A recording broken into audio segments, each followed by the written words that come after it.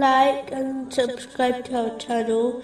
Leave your questions and feedback in the comments section. Enjoy the video.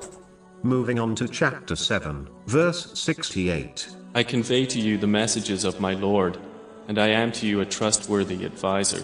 Breaking promises intentionally and being untrustworthy are serious sins. Unfortunately, some Muslims act as if they will not be held accountable for their promises. Chapter 17, verse 34. The commitment is ever that about which one will be questioned. The greatest of promises a Muslim has made is with Allah, the Exalted, which is to obey Him sincerely. All other promises made to people must also be kept, unless one has a valid excuse, especially the ones a parent makes with children, as breaking promises only teaches children bad character and makes them believe being deceitful is an acceptable characteristic to possess. This is a specific characteristic of a hypocrite, which has been declared in a narration found in Jami Tirmizi, number 2631.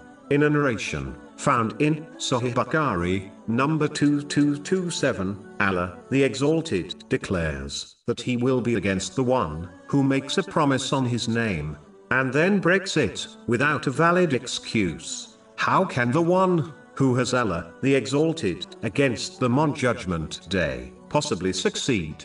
It is important to note that one should react correctly whenever their advice is not acted on. When the person seeking advice chooses an unlawful decision which contradicts the advice given to them, the advisor should show dislike towards their choice, as this is a branch of faith. In fact, disliking something for the sake of Allah, the Exalted, is an aspect of perfecting one's faith. According to a narration found in Sunan Abu Dawood, number 4681, but even they must stay within the limits of Islam when showing their dislike. If the choices are between two lawful options and their advice is not acted on, then they should not become annoyed at the one seeking advice, as they chose a lawful choice. They should instead respect their decision and not harbor or outwardly show any signs of annoyance, such as telling them they told them so. If their decision does not work out correctly,